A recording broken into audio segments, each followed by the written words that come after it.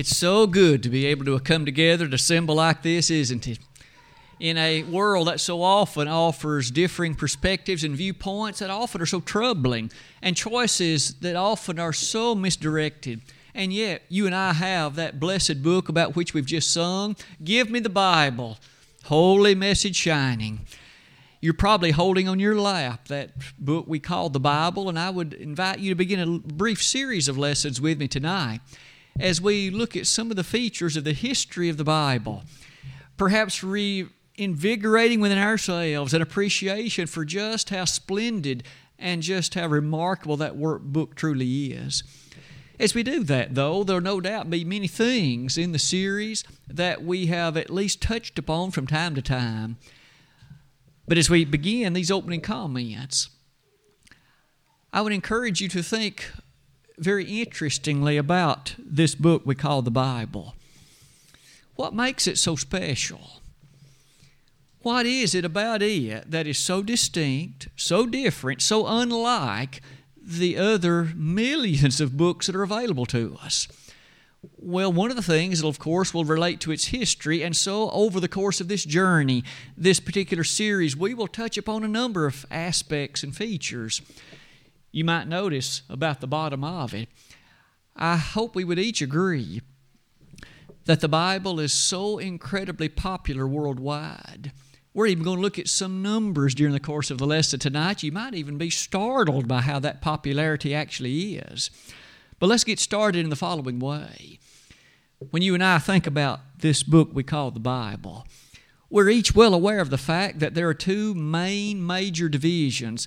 There is the Old Testament, comprising some 39 books. Those books begin at Genesis and end at Malachi. As you give thought to those books, you might quickly appreciate around 1,500 years elapsed from the time the first one was written until the time the last one was written. As you give thought to that, isn't it remarkable, among other things, that you and I realize today when a person sits down to write a book, he or she obviously writes it within his or her lifetime. And yet, that Old Testament alone spanned over a millennium and a half. No wonder you and I can appreciate the superintending influence of one far greater than any man who wrote it. The superintending influence of one from heaven, guiding those, covering all those centuries. Not only that, you might appreciate the language in which it was written.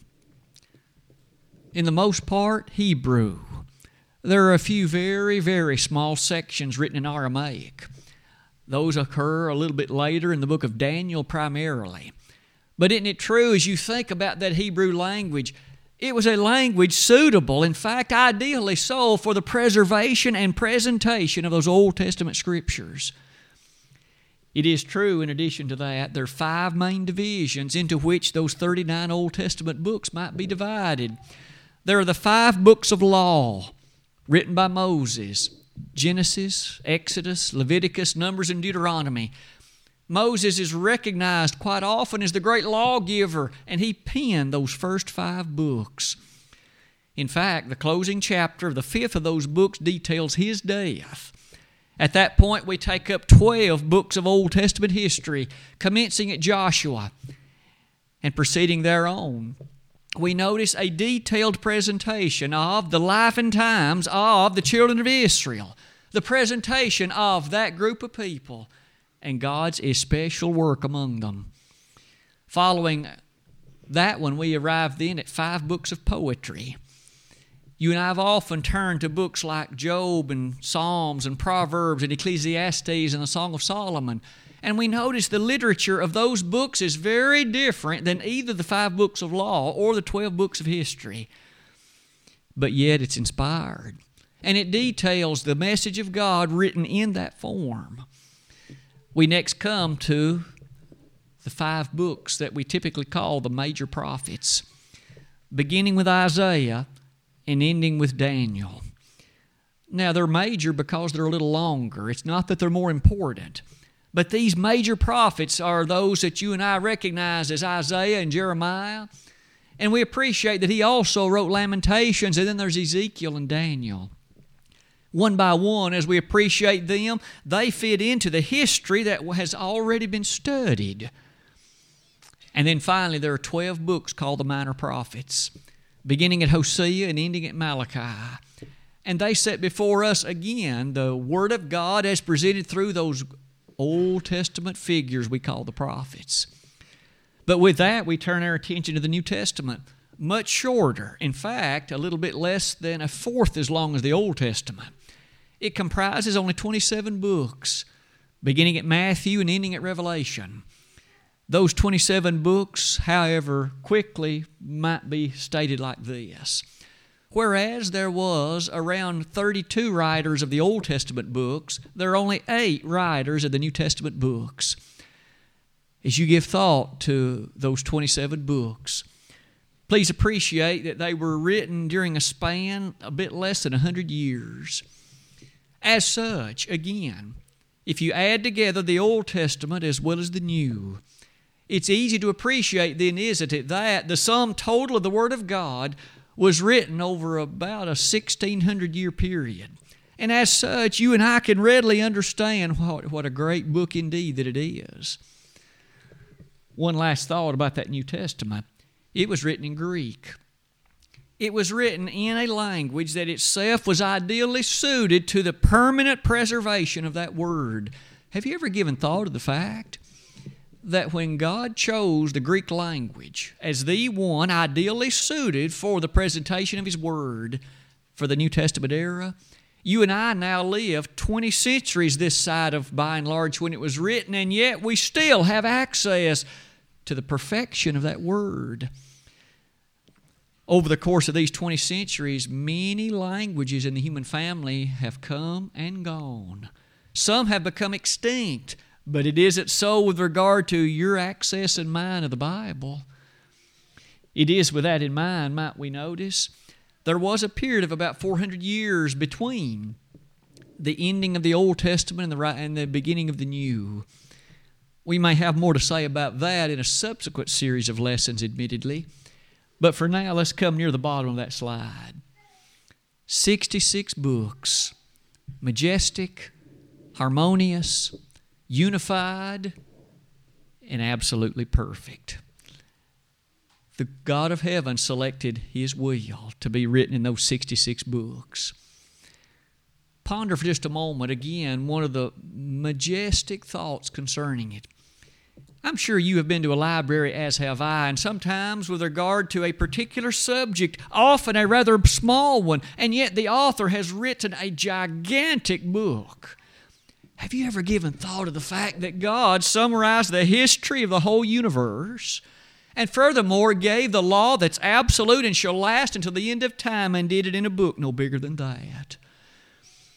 It's truly astounding, isn't it? Isn't it so, then, in regard to that book, some of those additional observations I thought might be intriguing. I made the statement near the beginning of the lesson how popular in many ways the Bible is. Consider just some of these numbers. To say the Bible is popular is a rather vast understatement. It is by far the most popular book in the world. Look at some of these numbers. There are 168,000 of them sold every day. Not only that, that translates to roughly 20 million copies of the Bible every year. May I suggest to you, no book on the New York Times bestseller list or otherwise, in fact, you can take the top several and add them together and they won't have numbers close to that.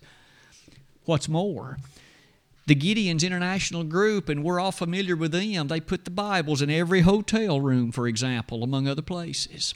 That group alone disseminates about 60 million copies a year. Look at the next one. As you give thought to the number of Bibles printed every year, it's in excess of 100 million copies. The last one I thought you'd be intrigued with, as was I. When you think about the number of languages into which the Bible has been translated, it's been translated literally into hundreds of languages around the world. Many of us, of course, have access to cell phones and we use them often. Would you be impressed? Each and every second, there are over 66,000 Bible apps being accessed. Every second. There's no argument then to the fact that this book is incredibly special. Making note of all that simply leads us to the next slide. As you think about this Word of God, this Bible, I thought it would be fitting to put into place, though not everyone has loved it, and not everyone loves it today. During the course of history, there have been individuals who, quite frankly, have had such a strong disdain for it that it was actually their goal and desire to destroy it. I selected 3. Notice first Antiochus. You and I know him from a bit of our study back at the book of Daniel about a year ago. We highlighted, didn't we, the fact that in that very book was detailed a monster that was coming. Now, I use the word monster because in many ways he was a rascal. He had a great disdain for the things of God, and you remember that it was his desire, in fact, to crush this thing known as Judaism. Now, he lived before Jesus did, 175 BC. You may appreciate the fact that he really didn't like the Scriptures much. It was too restrictive. Notice that he failed in his attempt. I simply made listing of it, but you and I know that Antiochus died. And the Word of God rose again from the embers into which he thought he placed it. And those same Jewish people, notice the Christ child did come through them. And they again did rise to prominence. And our New Testament Scriptures are a testimony to the fact that Antiochus did not succeed. In fact, you and I still today have access to those powerful 39 Old Testament books as well. Look at the second example. I mentioned Diocletian. Near the beginning of the 4th century A.D., here was one who, again, the Roman Empire is such that there had been a rather strong opposition to Christianity. Many of the Roman Caesars, the Roman rulers, had such a hatred toward it that they wished to have removed it and abandoned it and annihilated it. Diocletian, you see, strongly wished to destroy Christianity and all of this business surrounding Jesus known as the Christ. May I suggest to you, maybe you hadn't heard much about Diocletian, but you've still heard a lot about the Bible. Diocletian didn't succeed, you see. And isn't it impressive that less than 25 years from the time that he had such a strong desire to crush and to remove the Bible, the Roman Empire, the emperor then, Constantine, he converted to Christianity. And the Roman Empire came to not persecute it so strongly, but to uphold it. Isn't that amazing? Within a quarter century, and all the things concerning Diocletian were a part of the dustbin of history, but the Word of God lives on. What about example 3? We've mentioned Voltaire more than once. As you come to the French Revolution, isn't it a fascinating thing that, of course, here in our land there was a notable revolution. The colonies had reached the point when they wanted to be separate from Great Britain. It was their perspective. Britain was no longer looking after the well-being and the welfare of the folks in this land. And, of course, the American Revolution was the product. Now, you and I know the American Revolution was prompted by and large by those who had a wish to do what was right. The Continental Congress began every day with a session of prayer. They besought the aid of God to help set this nation on a course that was holy and right. And, of course, it enjoyed that success for a long, long time. But perhaps much less known to you and me is that there were other countries around the world also suffering through a revolution at about the same time that this land did. France, perhaps most notably. But in France, the motivation for the revolution was so different. They wished to cast off the shackles that were binding them so that they could enjoy and pursue any and everything they wanted, regardless how wrong, how lewd, how licentious, how lascivious it might be. They didn't want any freedoms, or rather anything that was restricting them.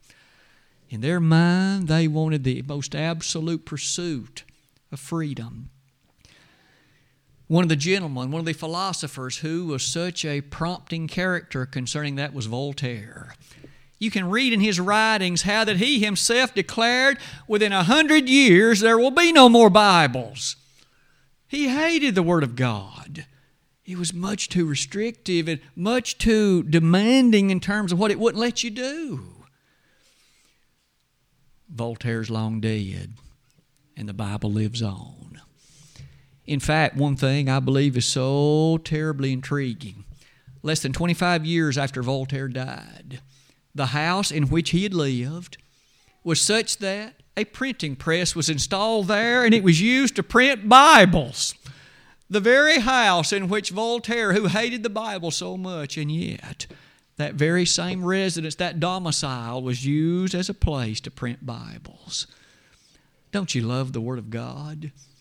Doesn't it excite you to think about the preservation of it? That though there have been those who've hated it, and though they have expended great energy in attempting to destroy it, they have all failed. It reminds me a bit of 1 Peter 1:25, doesn't it? You, the Word of God, shall stand forever. Isn't it true as you come near the bottom of that slide? It's entirely fair to ask, what does the Bible claim about itself? Isn't it so that in the courts of our land, if an individual is being tried for something, that person is giving the opportunity to express his own viewpoint. He is given an opportunity to defend himself. It seems only fair that you and I allow the Bible to claim for itself what it is. Let's not read into it what's not there. What does this book claim about itself? Let's take a journey over the next couple of minutes and give some thought to what the Bible has to say for itself. As we close that slide, one of the things I hope that will rest on your mind and mine is this. In light of what we've said so far, wouldn't it be fair to comment as follows? If this book claims in a very forthright and direct way to be the Word of God, then it seems as if we have but really one of two options. Either it is what it claims to be, and it really is then from heaven. No human really ever determined it, but rather God dictated what was to be written. Either that's so, or those people who wrote it were liars. Because again, it claims to be the Word of God, but if it isn't, then those people lied, and we have no reason to trust this book. Or perhaps you could argue that, again, not only perhaps were they liars, but maybe they were deceived. Maybe they really thought it was the Word of God, but wasn't. Let's sort all of that out as we let the Bible speak for itself. Turning that slide, let's begin like this. First of all, the claims are so terribly strong, aren't they? Both in the Old and in the New Testament. Let's begin in the Old Testament for the next few moments. In 2 Samuel 23, verse number 2, here again we are far along really in the Old Testament Scriptures, and yet in the days of David, that sweet singer of Israel, isn't it true that he made this statement, "The Spirit of the Lord spake by me, and His word was in my tongue." May I ask then, who provided the words that David penned? David said the Spirit did it. He didn't claim it for himself. He didn't claim it for any man. He said, "The Spirit of the Lord spake by me, and it was His word that was in my tongue." Furthermore, wouldn't you notice in that David readily knew then that what he was writing was Scripture. He didn't just happen to write something one day and then about 10 years later figure out, well, that must have been Scripture. He apparently knew exactly as that Spirit was guiding him to write what he did. Look at Jeremiah chapter 1. In the opening chapter of that powerful major prophet, we read these words, "Whatsoever I command thee, that thou shalt speak." Now, 2 verses later, in verse number 9, the God of heaven had rather powerfully said, "Jeremiah, I've put my words in thy mouth." Question.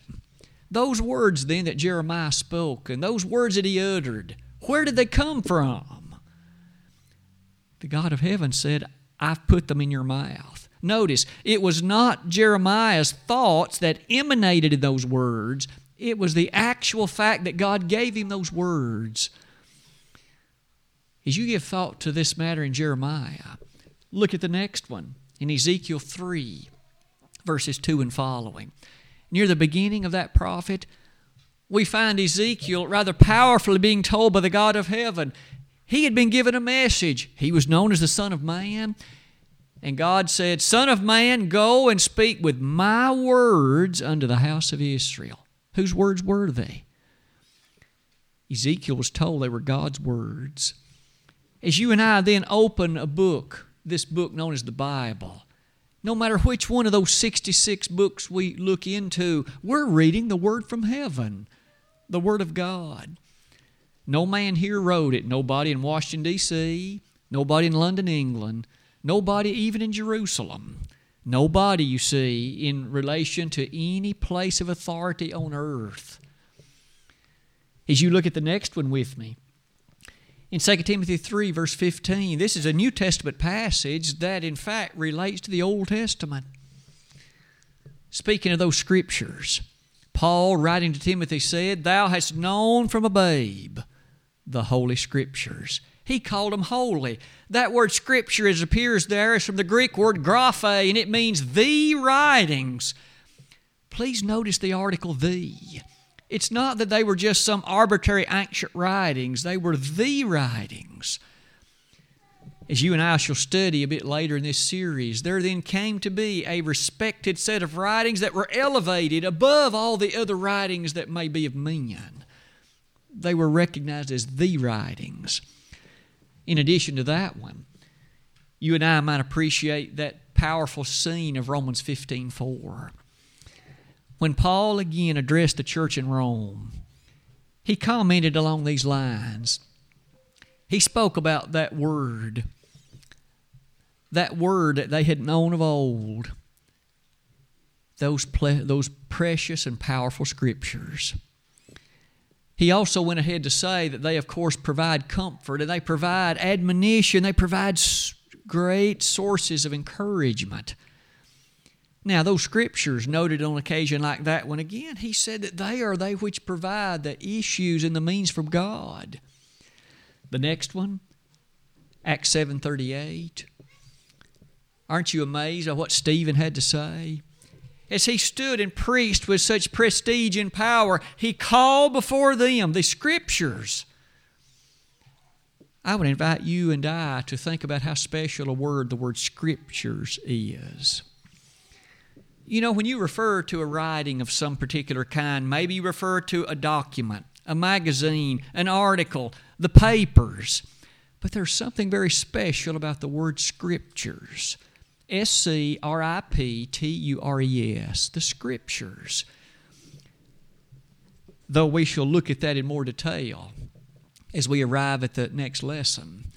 It's a bit interesting to appreciate that on a few occasions the Word of God then makes a beautiful reference to that which is Scripture. May I call to your attention Romans 3 verse 2, the last one I mentioned in relation to the Old Testament. Here, the oracles of God, and Paul quickly affirmed that those Jews had been given opportunity. They'd been given possession of those things. Notice again, oracles from God. No wonder the Bible's so special. But why don't we look at the New Testament a minute? As you give thought to the sampling of these verses, I suspect the very first one to which all of us would so readily turn is 2 Timothy 3. Now, a moment ago, we noticed verse 15. What about now verse 16? All Scripture is given by inspiration of God, and is profitable for doctrine, for reproof, for correction, for instruction in righteousness, that the man of God might be perfect, thoroughly furnished unto all good works. All Scripture is given of God. Now ponder with me the thoroughness of the Greek word that's used there, theopneustos. All Scripture is theopneustos, meaning it is literally breathed of God. In this kind of description, one can imagine God is described as one who sets forth by way of breathing, and those Scriptures are of His breath. That's a fascinating description, isn't it? No wonder the Bible's so unique and special, for there's no other book on earth described like that. Now, there may be a lot of other fine social books or fine books that help to make a particular society perhaps a bit careful than it otherwise would have been. But those books are not God-breathed. That'll be one of the other issues we shall study in due course. How do we know that there are no other books besides these 66 that are God-breathed? Is there a 67th one somewhere that we've lost? Is there some other book that perhaps we should fear that hasn't been discovered? Please put your mind at ease. There is no such fear that you and I ought to ever have. You may notice as you look at the next one in 1 Timothy 5:18, as Paul wrote those words about the behavior of the church, he called attention to a particular set of appreciations relative to those writings. Perhaps the next one, 2 Peter 3, verses 15 and following. I would invite you to notice with care about this one. There are some who have made the allegation that statement in 2 Timothy 3, all Scripture is given by inspiration of God. Well, some are quick to say, well, that refers to the Old Testament. You don't have any reference to the fact that there's any New Testament inspired writings. Would you please note with me 2 Peter 3, and what does this say? In the closing chapter of that book, the wording is so very intense. Peter on this occasion made this observation. As he spoke about these very special writings, notice the wording that he uses.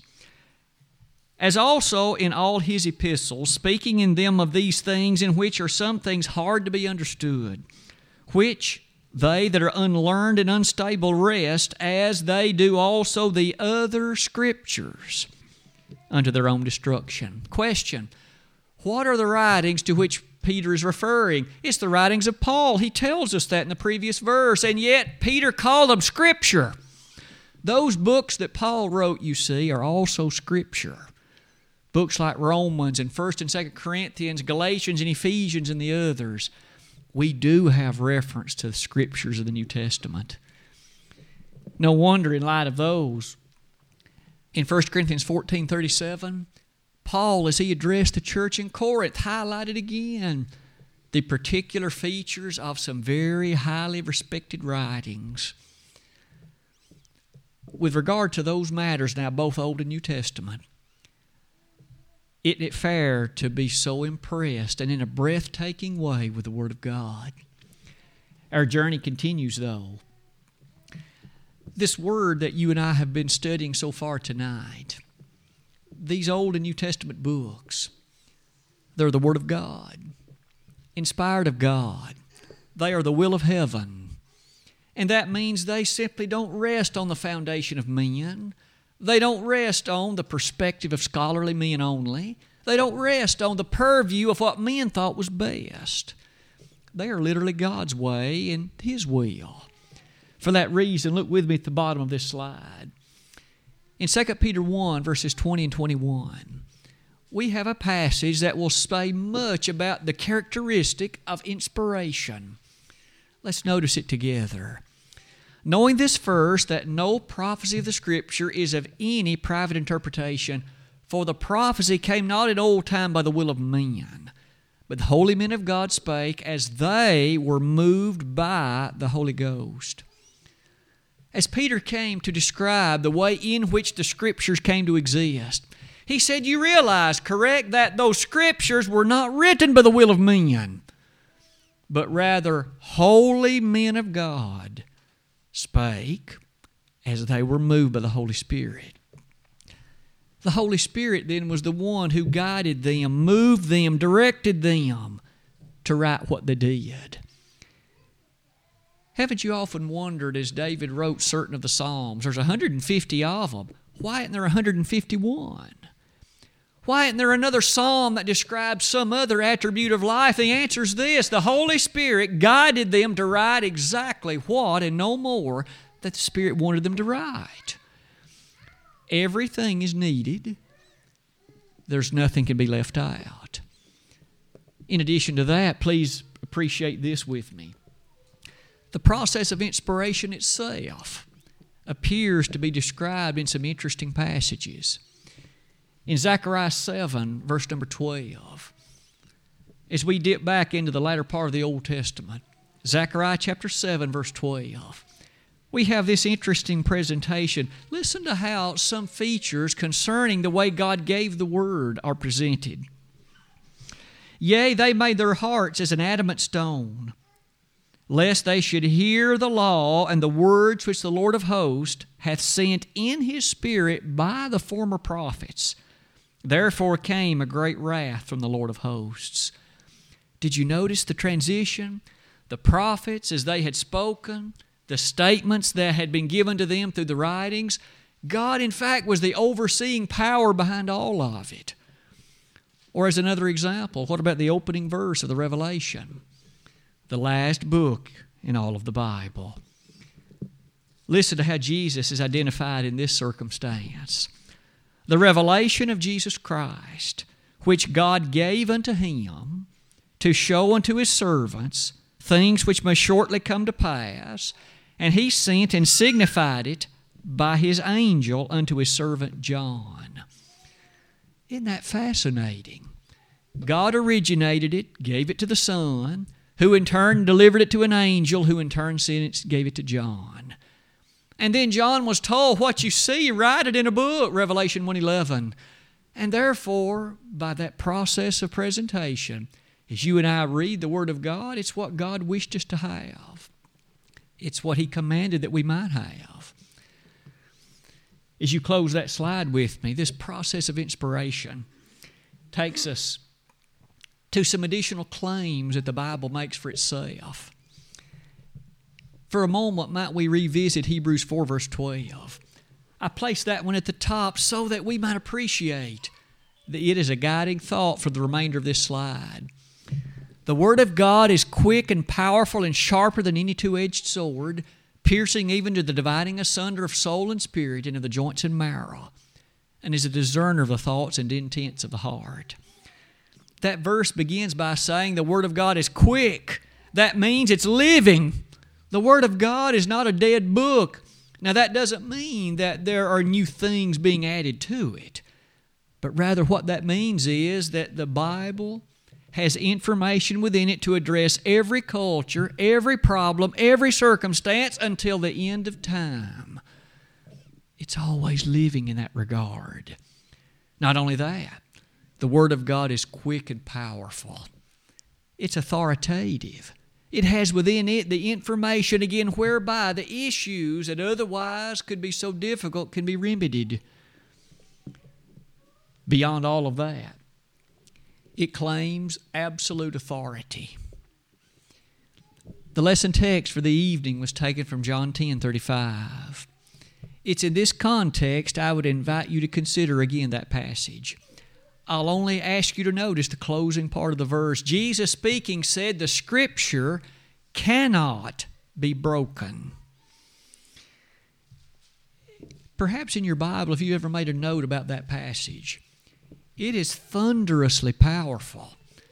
Please notice again, Jesus, from the lips of the Son of God Himself, He declared the Scripture cannot be broken. It's not that men are able to, in fact, take something from it. He said it literally is impossible to break it. The Greek word that's there means the Scripture cannot be set aside, it cannot be abrogated, it cannot be annulled. Isn't it amazing? The laws of men can sometimes be annulled. Some officiating body will legislate and something will become law, and then a few years later it's repealed. That'll never happen with the Bible. You cannot annul it. You cannot set it aside, and it'll never be abrogated. It cannot be broken. Isn't it fascinating then how often men like Voltaire and others have tried to annul it? They've tried to destroy it, but they've all failed. May I suggest to you that not only is that an interesting point, please notice how often statements like this are found in the Bible, both Old and New Testament. It is written. Now today, if you and I were to make a statement and use as authority some reference to it is written, and it's based on some of the Jackson County Courthouse or the Putnam County Courthouse, that likely wouldn't carry a lot of weight, especially a few hundred years from now. But yet you and I today, living this many centuries this side of when it was written, can still be so amazed by those three little words. It is written. May I suggest to you, in regard to whatever that matter is, that settles it. Men may not like it, and men may choose, in fact, to try to justify their own behavior, but when the Bible says it's written, that settles it. I listed a whole host of both Old and New Testament points for you to consider there where that exact phrase occurs. One last set of thoughts, and the lesson will be yours. Jesus made a rather powerful statement in Matthew chapter 5. You'll notice in verses 17 and 18, there is a consideration that is rather stupendous. It went something like this. There were those of his day who were offering some resistance to the things that the Master was teaching. And Jesus, as he made reference to the Word of God, he said, "Think not that I am come to destroy the law of the prophets. I came not to destroy, but to fulfill." And as he elaborated on that, he said, "Not one jot or tittle shall in any wise pass from the law until all be fulfilled." Have you ever considered what that means? Jot, tittle, those were some of the smallest strokes in the Hebrew language. In essence, Jesus was saying every letter of it, not just the overall message of the book, every single letter that the Holy Spirit had preserved and written is exactly what God wanted it to be. We aren't at liberty to change even the slightest letter of any one of these 66 books. Aren't you a bit impressed by that statement Jesus made? It truly is remarkable. To the very letter, that Bible is as it ought to be. In 2 Timothy 2:15, then, we are commanded to do this. Study to show thyself approved unto God, a workman that needeth not to be ashamed, rightly dividing the word of truth. The verb that's used in that verse, and I've tried to identify a definition, it literally means to refer to a path that's straight, to cut a straight road, to cut a straight path. Figuratively, it's used then in light of analyzing the Word of God, to hold strictly and straightly to it. Don't deviate left or right. Reminds us of what Joshua was told, wasn't it, in Joshua 1:8? Turn not to the right hand or to the left. No wonder you and I strive to do that very thing. Tonight, I hope we've each been impressed with this opening lesson in the history of the Word of God. And so, as we close the lesson with that brief set of ideas, we're going to give thought then to some of the remaining matters in our series. We'll highlight some of those features in a bit more detail as we come to them in due course. Tonight, the Word of God is before us. It's been our study, and it shall be for the next couple of Sunday nights. Have you given your life, and have I, in open response to it? If you have, may you live faithfully till death, always using that Bible as your guide. But if you haven't, if you've become a Christian but have erred from that path and erred from that way, come back to your first love. We'd be honored to pray to God on your behalf. This very evening, as the Word of God has been our theme, remember the Scripture cannot be broken. If we could assist anybody in your response to the gospel's call of invitation, we'd be delighted. We'd be happy to assist and to help, and we would encourage you to come and do so at once while together we stand and while we sing.